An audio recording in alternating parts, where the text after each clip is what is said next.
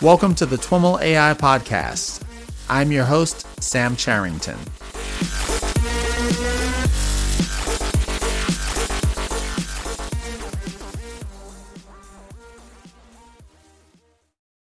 Laura, welcome to This Week in Machine Learning and AI.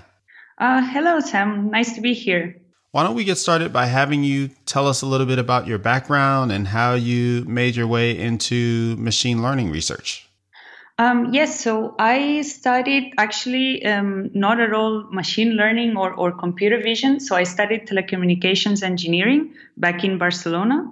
And then I went to do my master thesis at Northeastern University in Boston.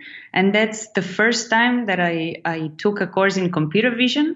And so that's where, let's say, my passion for this field started. And then I decided to pursue a PhD. So I went back to Northern Germany to do a PhD in Hanover.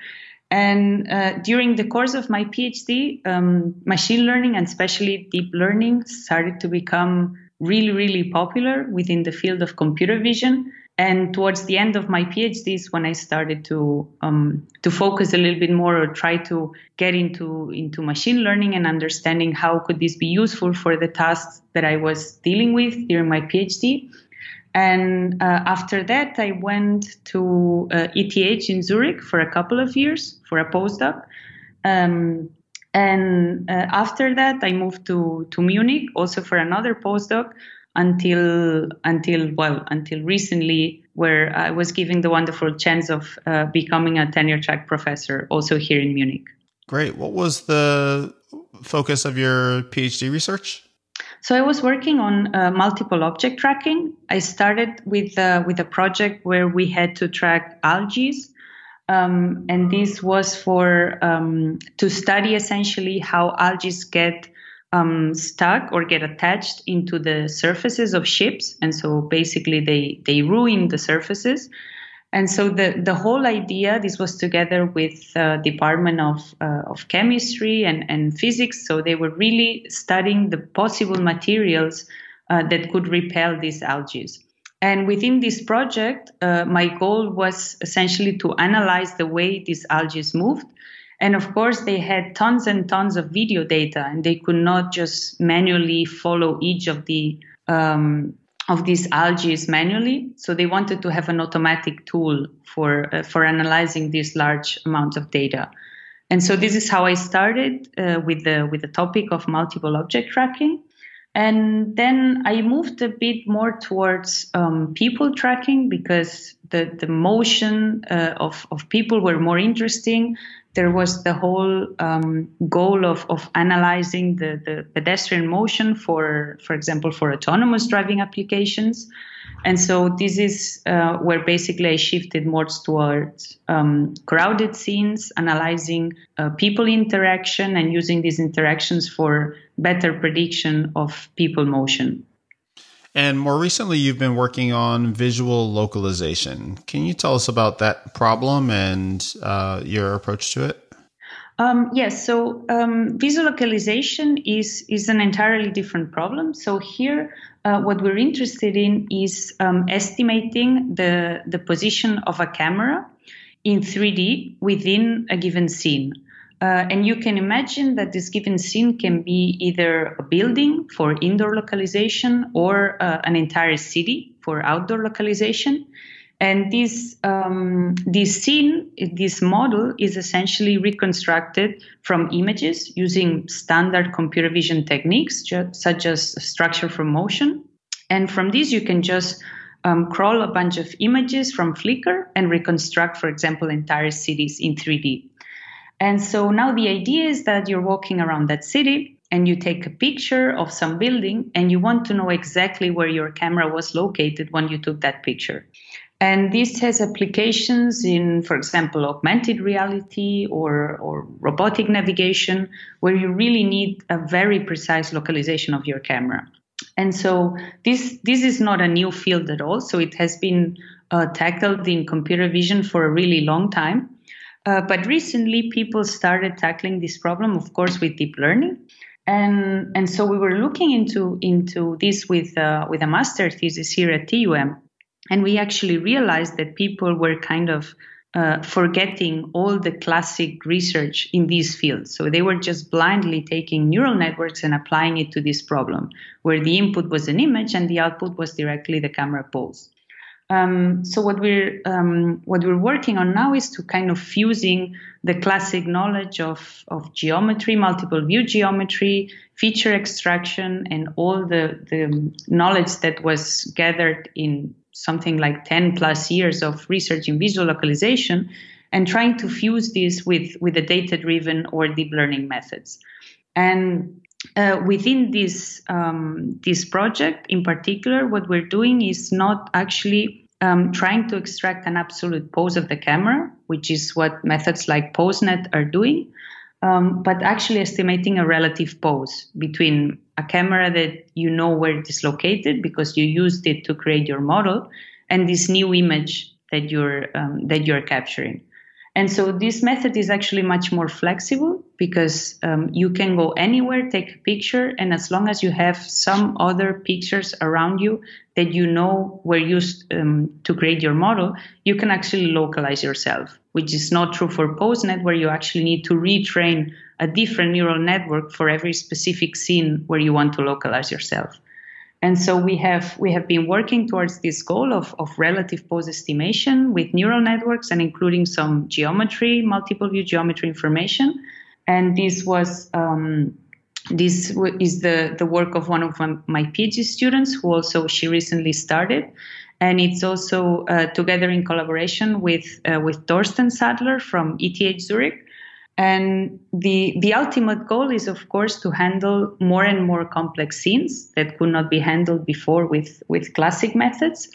And by more complex scenes, what I mean is, for example, dynamic scenes. And this is where my expertise in multiple object tracking comes in.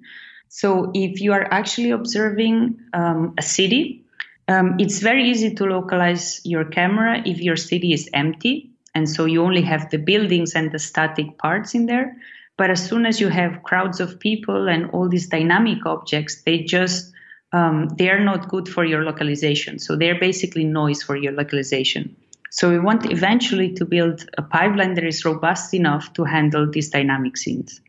One of the things that you mentioned is a bit of a recurring theme here on the podcast, and that is this idea of fusing deep learning-based methods, CNNs, I imagine, in this case, and more traditional methods to kind of inform those CNNs. And there seems to be a tension in the research about whether an end-to-end deep learning approach is, better given sufficient data and sufficient compute, or whether we should try to incorporate the various things we've learned about these various problems we're trying to solve, or the physics of given situations. Maybe talk a little bit about the model that you're building to fuse those two types of approaches and how you've gone after that specific part of it. So that's actually a very good question, because it's really a central point that is coming up more and more in discussions within the community. So I think there was a really big shift from these model-based methods to data-driven methods, fully data-driven. And in theory, if one has enough computational resources, enough data, this is the perfect setup, because you have a universal approximator that can just express any function that you want to find. So this in theory is perfect. The problem is that data is very costly to obtain. And so now people are talking about constraining your deep architecture with some previous knowledge, as you said, like physics, or in our case, multiple view geometry. Now, the interesting question is, where do you put this information? So do you put it in the loss function? Do you constrain your activation maps to have certain shapes? Or you can also, for example, actually make your architecture more modular so that each of the different parts is interpretable and has, for example, physical meaning. And this is still a question that is not entirely solved, right? So this is something that people are actively researching, and we don't have the ultimate answer. So how we did it for the visual localization project is essentially we propose to mimic the pipeline of feature matching that is also present in classical visual localization methods, where you have two images, you want to find the relative pose between them. And essentially what you do is you compute a series of features, then you try to match these features and find a pose that explains these matches in a coherent way so that the geometry is okay for most of the matches. And this pipeline is actually very robust. And one of the problems that it has is that this feature extraction step was completely handcrafted before. So people were using SIFT features or SURF features. And this worked really well for many scenes, but they don't work, for example, indoor. Oh, what are SIFT and SURF features? Oh, these are so SIFT are scale invariant features. They're essentially feature descriptors, like a bit like corner detectors, and they just they tell you where an interesting or let's say a defining feature of your scene is.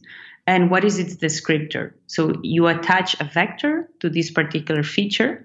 So when you look at the same scene, maybe from a slightly different angle, you get for the same point a very similar descriptor. And then you can say, oh, these 2 points are actually the same 3D point. They are just seen by from two different positions. But the point is that this descriptor should be very similar for the same point in 3D. So that these SIFT features are playing a role similar to like an edge detector in classical object detection. Yeah, for example, yeah. You mentioned a few different ways to incorporate this geometry into a pipeline. How does the way that you've chosen to do it map up to some of the general ways that you mentioned, incorporating into the loss function, incorporating it into the shape of activations? So it kind of approaches two sides. So one is definitely the loss function. The loss function is acting directly on the essential matrix prediction, which is the matrix that gives you the relative pose between the cameras. And the other thing is the actual architecture. So we're making the architecture modular in the sense that since we're mimicking or trying to mimic this classic feature matching pipeline, we try also to place the architecture, to design the architecture so that each of the parts mimics this visual localization pipeline. So we know that in the first CNN, you're going to extract some features that are going to be representative of your scene. Then you're going to have a matching step, and then you're going to have an essential matrix or relative pose regression. And this kind of dividing your neural network into different interpretable parts is also one way to, first of all, understand what's happening with your neural network, and second of all, include some information, some hard-coded information in the middle if you need to. You mentioned the essential matrix. What is that, and what's the role that it plays in this pipeline? So the essential matrix gives you essentially the relative pose between two cameras. So it tells you how can you go from a point in one camera to the exact same point, but as seen from the other camera. So it basically transforms your coordinates from one camera to the other. And this is all that we want to find. So once you have relative poses, then you can localize your camera. You can create all these maps, these 3D maps from images that I was talking about. And this is essentially what we want as a result from our algorithm. Okay.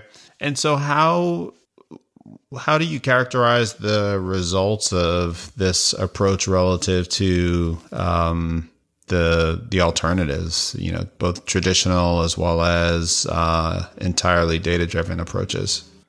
Well, compared to other data-driven approaches, one big difference is that most of the approaches are still tackling the absolute pose estimation problem, which means that you have a very well-defined scene with an origin, which is the world coordinate of that origin, of that scene, and then you localize yourself within that world coordinate, which means that suddenly now if you have another scene, this other scene will have a completely different world coordinate. And so what you're going to do is you're going to have to train one neural network per each of the scenes where you want to localize yourself. And this is not something that we want to do, of course. We want to build a system that is able, with a single network, to localize yourself anywhere. And this is one of the key differences of our proposed method, which actually tackles relative pose. So you can localize yourself everywhere with a single network. This is one huge difference. And compared to classic visual localization, we also showed in an ICCV paper last year, 2017, we showed for the first time a comparison of classic methods versus deep learning methods. And we showed essentially that classic methods are much, much more accurate by even an order of magnitude sometimes in some scenes, which means that, well, deep learning is still not there yet. But an advantage that deep learning has is that it can handle, for example, large indoor scenes, which have few texture. So, for example, large textureless surfaces like white walls or repetitive structures. For example, in a building, you have all the stairs that look the same, all the doors that look the same. And sometimes, even as a person, if you go, for example, to a hospital, it's hard to know where you are in the hospital. It's very easy to get lost. And this is the same for classic methods, where they focus on these basic features and then they compare to staircases and they don't know which is which. And deep learning methods are very, very good at capturing other subtle features that help them to localize better in these repetitive indoor environments. So this is one real strength and where we see really the application for deep learning methods.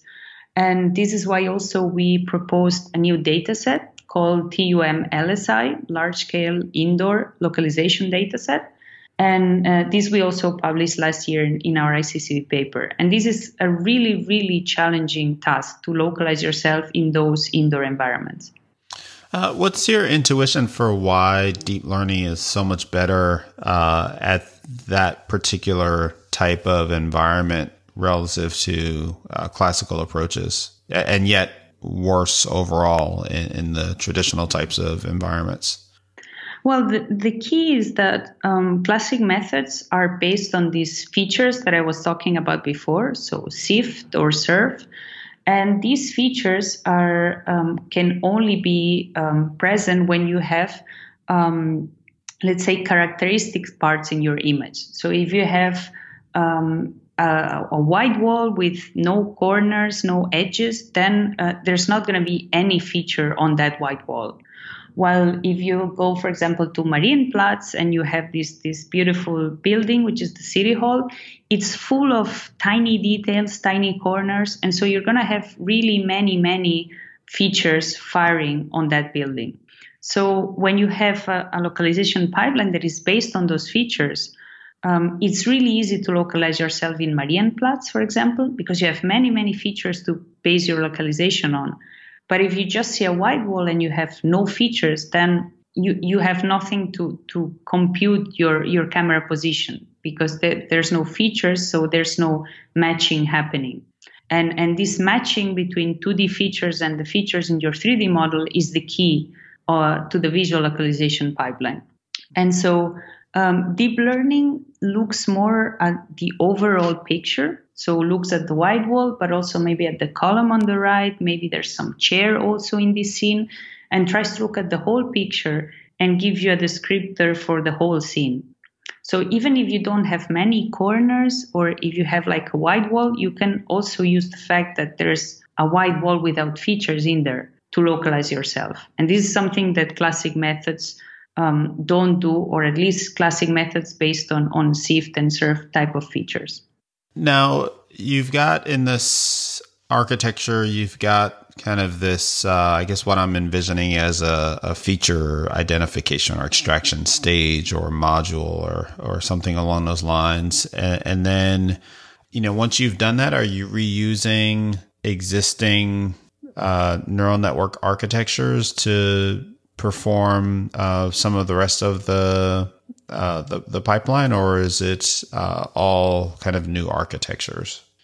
No, so actually the feature extraction part is based on well-known architectures. So we tried GoogleNet, we tried ResNet. Currently, ResNet is what works best. And so this essentially, it's pre-trained on ImageNet, so it gives us a really, really good initialization for our weights. And how we use it is essentially we're training to go from the image to a descriptor, a vector of a certain number of elements. And for this, we do reuse these classic architectures. And then the rest is trained from scratch. Okay. And how do you determine what the dimensionality of this feature vector is? Well, this is a bit of a trial and error, right? So right now we're using, we tried using something like 2000, I think it was 2048. We also try using 4000 or even smaller. And in the end, you kind of do trial and error and see what works best for your problem. And then taking a step back to the broader problem, you've got these kind of many images of these worlds or environments from different angles, and you've talked about the relative performance of these different types of approaches for kind of interior scenes versus exterior scenes. Are you training models that are good at one of these environments, or are you somehow integrating these and starting to look at models that can handle different scales or different transition from one type of environment to the next? That's actually an excellent question. Ideally, so theoretically, our network can handle any type of environment, indoor and outdoor. But in practice, the best thing is to train a network for indoor and a network for outdoor. So this is, in my opinion, still okay because you only have two types of networks. And currently the bottleneck is actually the step before the one where you actually train your network, which is to find pairs between your image, so the image that you are taking at test time, and the training images that you have around you. So of course you can imagine that you are in this city and you cannot evaluate all the possible training images that you have from the city and that you use to reconstruct your model. And so you have to prune all these images. And so at test time, you arrive there, you take a picture, and you want to find, let's say, the 30 pictures that are most similar to your picture. And so for this, we use yet another CNN architecture. And it's basically solved the problem that is called image retrieval.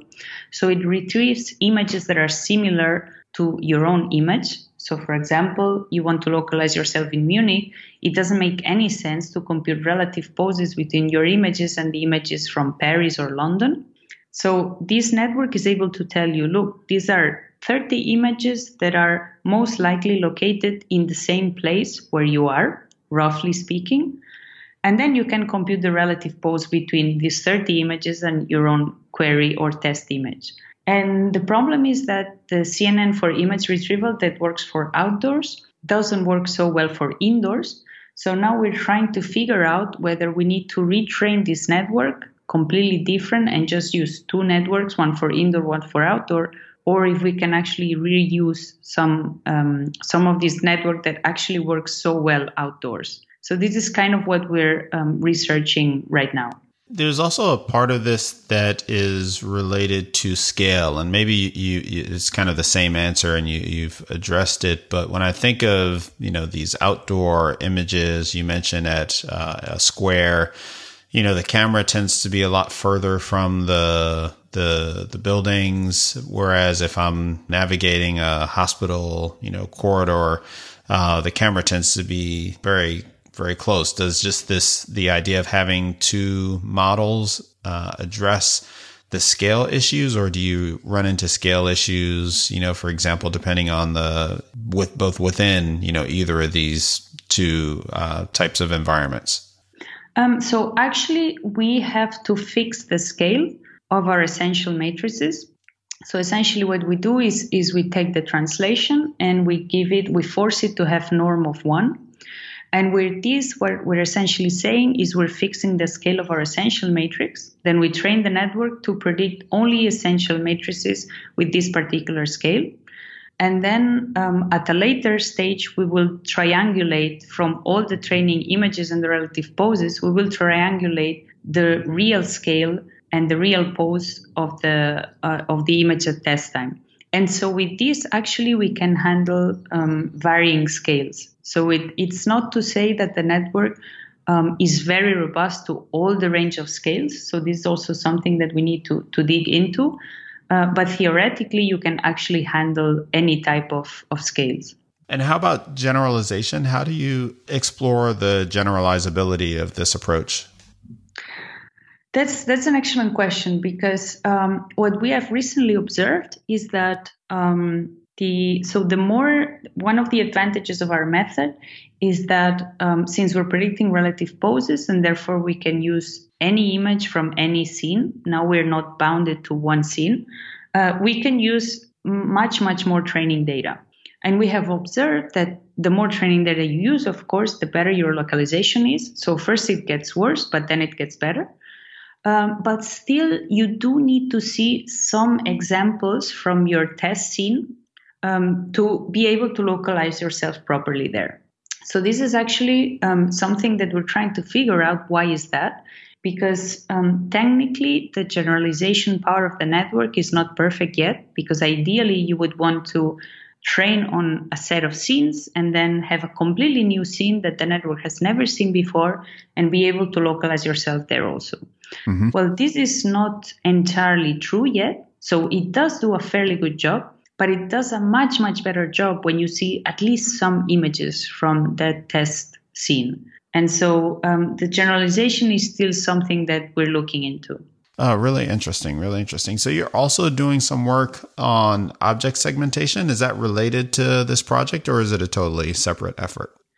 Well, it's all part of the interest of my group, of the Dynamic Vision and Learning group, which is to actually be able to analyze the dynamic scenes around you.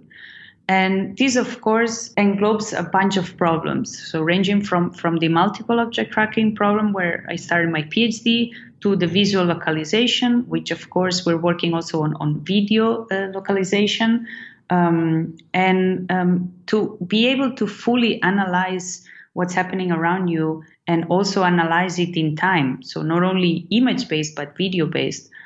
You also need to perform, for example, video object segmentation. And this is one project that we are also doing in collaboration with people from ETH Zurich. And in this particular project, what we wanted to do was we wanted to tackle the problem of supervised video object segmentation. And by supervised, what I mean is that you're given in the first frame of your video a perfect mask that expresses which object you want to follow, which object you want to segment in your video. And so your goal now is to segment this object to find out which pixels in the following frames belong to this particular object. And so you can imagine that this is kind of easy if the object doesn't move much, if the object doesn't change the appearance much. But as soon as the object, for example, turns around and now you're seeing a completely different side of the object, or the illumination changes, or the position of the camera changes, these are all big challenges for this problem. And so what we proposed in a work that we presented at CVPR 2017 already is to actually do this fully data-driven. So there is this wonderful data set created by Disney Research and ETH people that is called the Davis dataset. And this contains really accurate segmentation masks. And by accurate, I mean sometimes crazy accurate, where you see, I don't know, the hair of horses segmented out one by one. So it's really crazy. And so with this, now you have like this wonderful source to train your networks. And so what we propose to do is to actually, so the key idea in that paper was actually the training scheme. So it's not a classical training where you just input your data and you get your output. But first you take this network, which is a classic convolutional neural network. You kind of pre-train it for the task of video object segmentation. So you give it a bunch of masks of objects and you train your network. But what is happening now is that your network is trained to do some sort of foreground-background separation, but it doesn't know which object you actually want to follow, right? You just have trained it with a bunch of objects. You can segment a bus, a car, a chair. So there's all these types of objects in your data set. And so now you still have to tell your network which object you actually want to segment. And so how we do it is in a second training stage. We use this first mask of the object that we do have available, and we kind of overfit the network to that mask. So we say, really learn the appearance of that particular object. So overfit your network to that particular object. And then the only thing that you need to do is you run your network for the rest of the frames, and it will be able to segment your object for the rest of the video. And this was actually a really, really novel way of doing the object segmentation. And there has been a bunch of works that have followed later this paradigm. And this was what we presented at CVPR 17, and it's called OSVOS, for one-shot video object segmentation. And the idea is that, so why we call it one-shot is because you only see the object once in this first frame, and then you're able to segment it and tracking over the whole video. I'm trying to wrap my head around how you would go about the overfitting part of the training. And maybe the question that I'm coming to is this process something that is automatable or something that you can build into an automated process, or is it a very manual process that needs to be, supervised by a researcher or a practitioner in order to work? No, essentially, this is completely automatic. So the only thing that you need is the mask of your object for one of the frames. And then you pass this mask as a training example to your network. You do all sorts of data augmentation, for example, and you train your network for really quite some iterations. And during this process, essentially what your network learns is what is the appearance of this object and what is the appearance of the background. And this is completely automatic. So as long as you have the mask of your object, you're good to go. Of course, the bad thing or the small drawback is that if your background or your object change the appearance too much, for example, a new object appears on the scene, or a second object that looks exactly like your first object appears on the scene, then this is going to be a problem. So we had this sequence, the famous two camel sequence, where you're segmenting this camel that is moving along, and then a second camel appears on the scene. And of course, the second camel looks exactly the same as the first camel. And so our network suddenly says, well, this is also my object. I also want to follow this. And so it segments the two camels. But now the problem is that you only want to segment one camel. So what you can do is provide another training image to your network where you have the two camels, and one is segmented as your true camel that you want to follow, and the other is segmented as background. So you don't really care about the other camel. So now you're giving your network the further information that there's a second camel in the scene, but you don't really want to segment it. And with this, you can actually correct your network and fine-tune it a little bit more towards only the first camel. And so now you will be able to segment only one camel in this scene. Does this apply to specific types of objects? How broadly does it apply? For example, what is the types of objects that are in this Davis data set? And does that, to what extent does that constrain the model, or is the model focused on those types of images? So actually you can tackle any type of object. This is completely independent from the object types. Davis has quite a wide range of objects, I would say.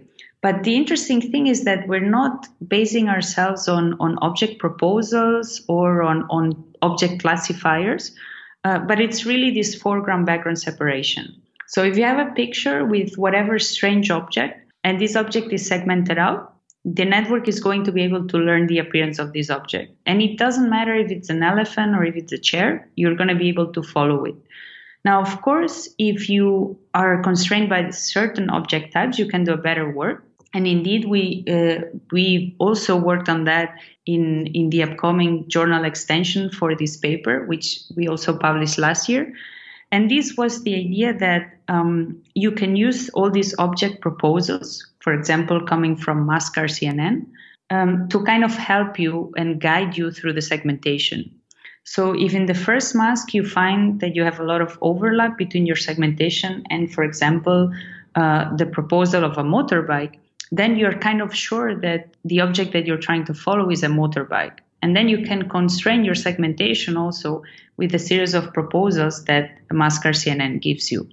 But this is something that is, it's kind of an extra to improve segmentation, but you don't need to do it. So if you don't know what object you want to follow, you can still use the method as it is, and it will still be able to follow it. There was another project I came across that you were working on called Social Maps. What's that one about? Yes, so Social Maps is actually a bit of my vision of what computer vision and AI can do for society. So in this project, I actually proposed this whole research project for an award. So it was this research grant proposal, and I was lucky enough that it was accepted for the Sofia Kovalevskaya Award by the Humboldt Foundation last year. So very few really talented researchers get this award, and I was lucky to be in this pool of researchers. And congratulations! Thank you very much. Well, the main advantage, of course, is that it comes with quite some money, 1.65 million euros. And with that, of course, I can pay for PhD students, for equipment. So this is really the big advantage of such an award, that I was able to start my research group right away. And so I have right now 3 wonderful PhD students that are working really hard. And so all these projects that I mentioned are actually with all of them. And essentially the project Social Maps is very much related to the idea that I've said before, that we want to understand these dynamic scenes around us, but it has a very specific application. So if you think about Google Maps, for example, you see that they are really an excellent source of static information. So they have very precise maps of where roads are, where shops and restaurants are. So wherever you want to go, Google Maps is going to give you a really optimized route that you can follow, and you will get to your place wherever you are. And so the idea, though, is that this is still a relatively limited information, because it's only static information. And what I would like to input into maps is the social information. And so what I mean by social information is essentially how pedestrians, how people use public spaces. So I want to automatically analyze the motion of pedestrians, what is happening in the streets in real time. And I want to input this information into maps. So, for example, let's assume that I have to go from my home, which is in the south of Munich, and I have to go to my workplace, which is actually in Garching, so quite far away. And I'm taking my car and I'm putting into Google Maps my destination. And then Google Maps just tells me a way to follow. But let's imagine that now I have some cameras in the middle of the city of Munich, and I can detect automatically that there's some demonstration starting. So there's a bunch of people gathering, they're cutting the streets, so I'm not going to be able to pass through those streets. Now, if you take Google Maps as it is now, you will only be notified about this once there's already a traffic jam. So traffic reports are included into Google Maps, but you don't want to be the first one that is stuck into traffic. So I want to be able to detect how people use public spaces, and whether there's a demonstration or whether kids are coming out of school. I want to be able to detect it fast by using this dynamic scene understanding and using computer vision and AI. And I want to input this information into maps so that now I don't get the normal optimized route, but somehow a social route. And by social route, what I mean is I want to decouple pedestrian traffic from vehicle traffic. So if cars are going always in certain roads, and now these roads are being used by pedestrians, I want to tell cars to use other routes or other roads. And this is kind of for example, one of the short-term applications. But of course, in the long term, having access to all this data and all this analyzed data, so trajectories of pedestrians, how pedestrians use public spaces, where do they tend to cross, which exits, for example, from a railway station do they use most. If you provide this information to people that are actually planning the cities, so the urban planners, then they can hopefully design better cities also for pedestrians. So this is kind of the long-term goal of this project, Social Maps. Interesting. It makes me think of a kind of a map system like Waze, but curated using or updated using video information as opposed to this telemetry from other, drivers using the app. Exactly. And the advantage is that you don't have to share your information. So you're just there and things are just detected. But of course, you're not identified, you're not followed. So it's just about following the trends of people, not the actual persons. I think this is an important difference to make here. So it sounds like the projects that we've talked about are, you kind of think of as individual pieces within this overarching vision of Social Maps. Are there specific projects that you are working on that get you to the map piece, or does that come later? So that comes a bit later. So I'm more interested in the dynamic understanding part. So I have also one PhD student that just started and is going to work more on what we talked about before, so on constraining networks with physical models, and in particular apply them to multiple object tracking. So this is still a problem that is not solved. So we, in 2014, opened a benchmark for multiple object tracking called Mod Challenge. And you can see there that multiple object tracking methods have been really pushing the state of the art up. And so they've become better and better. But there's still tons of problems there. And in crowded scenes where you can barely identify one pedestrian from the other, this is still a big problem. So we want to still work on that particular problem.